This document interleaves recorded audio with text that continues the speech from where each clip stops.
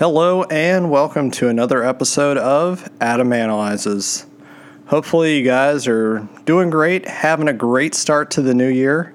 I know at this point in time when I'm recording this episode it is the 15th, so we're almost about halfway through the month, and hopefully it's treating you well. So last week I did a cult favorite that is somewhat fondly looked upon, and that was Invaders from Mars.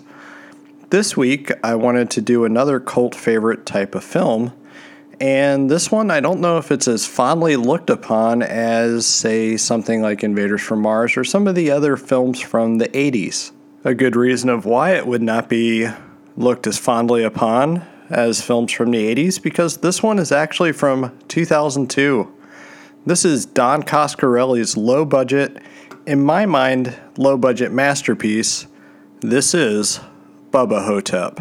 This one here is a little bit of an interesting one for me. It came out at a time when I was probably at my highest level of love for Evil Dead, and by association, Bruce Campbell projects.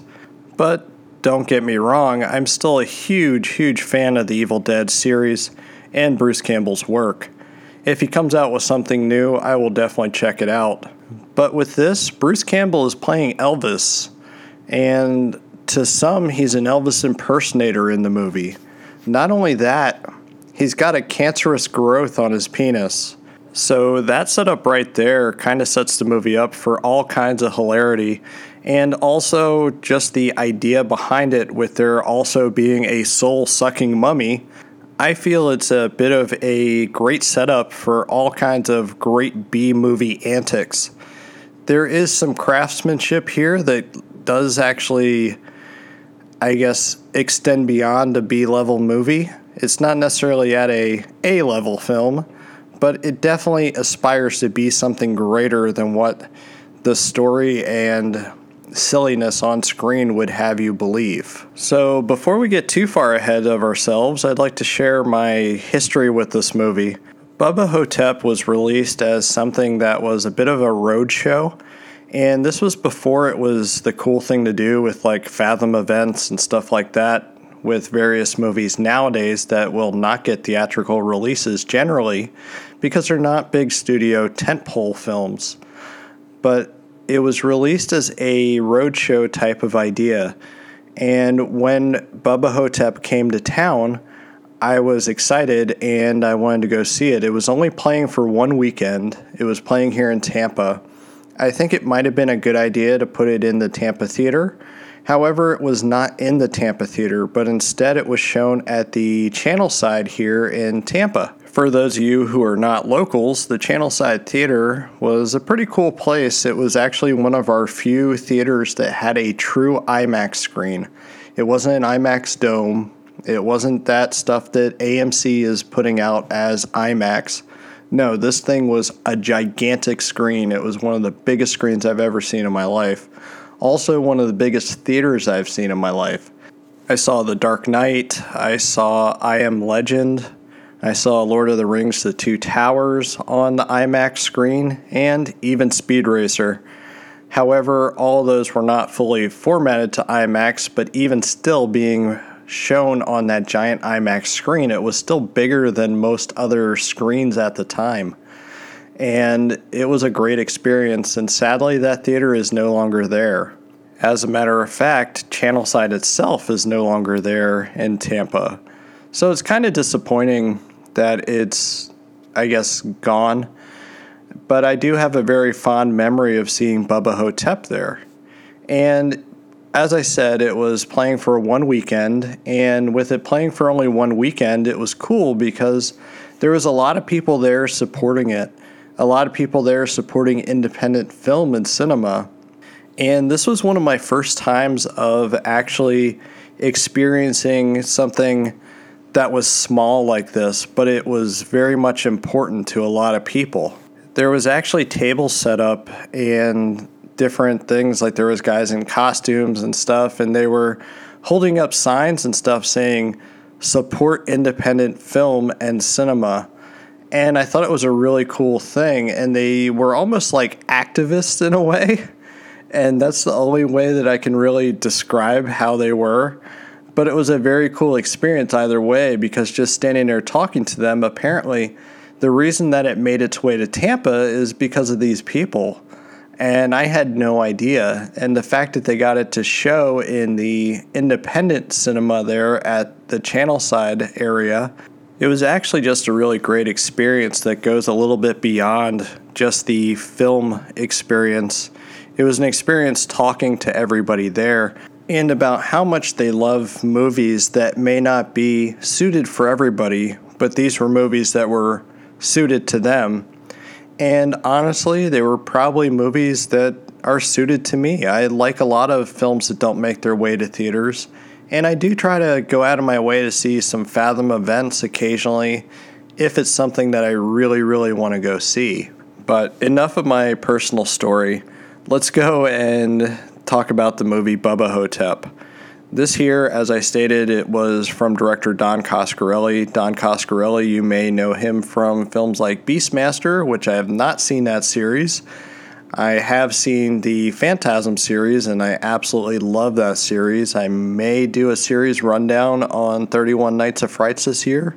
Not quite sure, because that's 5 movies, and I already have my list starting.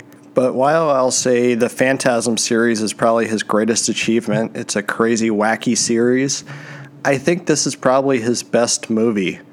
Bubba Ho-Tep is a movie that wears its B-movie nature like a badge of honor. However, it also tries to aspire to be something that is relevant to forgotten icons and maybe some of our older people that maybe, have Alzheimer's or senile or something like that. Maybe they're not as mentally disabled as what we think they might be. Because in this movie we have Elvis, or as people keep calling him, Sebastian Haff, because of the fact that Elvis didn't really die. The one that died was an Elvis impersonator. The one that's living is thought to be an Elvis impersonator, but is actually the real Elvis. He's joined by JFK, who just so happens to be a black man. And this is played by Ossie Davis, and I think he's fantastic in the role. He is equal parts funny, but sympathetic at the same time. And I think that's one of the great things that Bruce Campbell brought to his role as Elvis. I think he brought somewhat of a sincerity and anger and comedy to the role. Honestly, Bruce Campbell gives nearly an Oscar-worthy performance, in my opinion. I think he did a great job here, and it's a great example of his actual acting chops.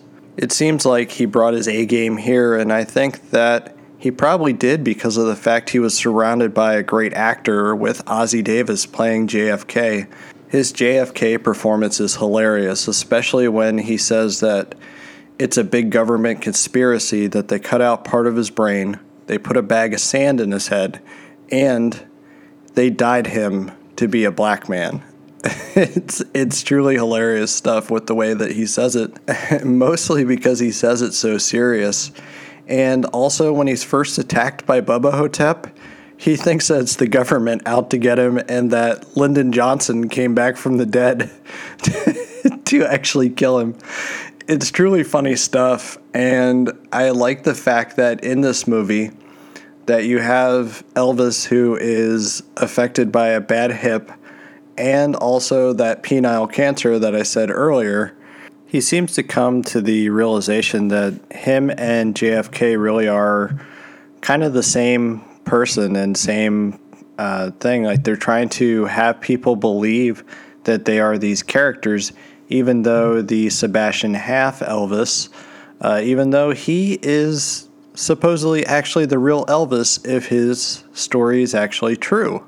I think it's a great scene at the very end of the movie where he actually calls JFK, he actually calls him Mr. President by the end of the movie, and I think it's actually a great scene. And this is during the final battle between Elvis, JFK, and Bubba Ho-Tep. But with that, I think as good as what the movie is, I wonder if the movie would have been better played without the B-moviness. It's great that they had the Bubba Hotep mummy, and also great that they were able to spin it into something that, while being ridiculous, isn't so ridiculous that it's truly off-putting. I think just about anybody, as long as they're okay with some of the vulgarity, would be fine with this movie and actually think that it's a good movie. I just wonder how it could have been with a little bit more craftsmanship, that you could have actually had a really great movie that could have been honestly a Oscar contender. I think I really do believe that there is a much stronger movie there than what's actually presented. But with that, I really do think that Don Coscarelli did a great job for the budget that he had. It's obvious that he didn't have a budget. He didn't have access to any of Elvis's music. He didn't have access to any of that stuff, and yet he still turned out a professional-looking movie, and I think that's from his know-how with doing some of the Phantasm films and working with, in some cases, such as Phantasm 4 and Phantasm 5, working with next to no budget. And it really served him well for crafting this movie. It is a good one, and it's definitely one that I can recommend to everybody. And I think throughout the years, the movie is still just as good to me as what it was back in the day.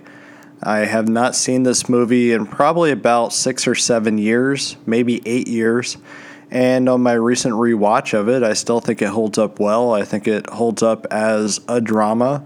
It holds up well as a comedy with horror movie elements. It works in a lot of different ways. It's just, I think it could have been crafted more one way or the other, and we would have had a much different film, but we would have had maybe a stronger movie in the process, but who knows? It could have turned out to be a worse movie without all that. This was actually adapted from a short story by Joe R. Lansdale, who throughout the years has written some of the DC animated films and such, and also even wrote one of the episodes of Creepshow, which I think was probably taken from one of his stories as well. We have very good characterization here, and I think that it probably does actually do justice to the original source material. However, I have not read the original short story. It's something that I intend to do someday. I just have not gotten a chance to do it. But with that, I think I'm going to close out this episode. As a reminder, you can find me on Twitter and Instagram at Adam_analyzes. Check out my webpage at adamanalyzes.com, where you can listen to some past episodes. And also, if you want to send a request, you can do it through the social media that I just mentioned, or you can send me an email at adamanalyzespodcast@gmail.com. If you do have a free moment, please leave me a review on the podcast listening platform of your choice, because I do love those digital hugs, and also it will allow me to continue to create for you guys and record new episodes. But with that being said, good night.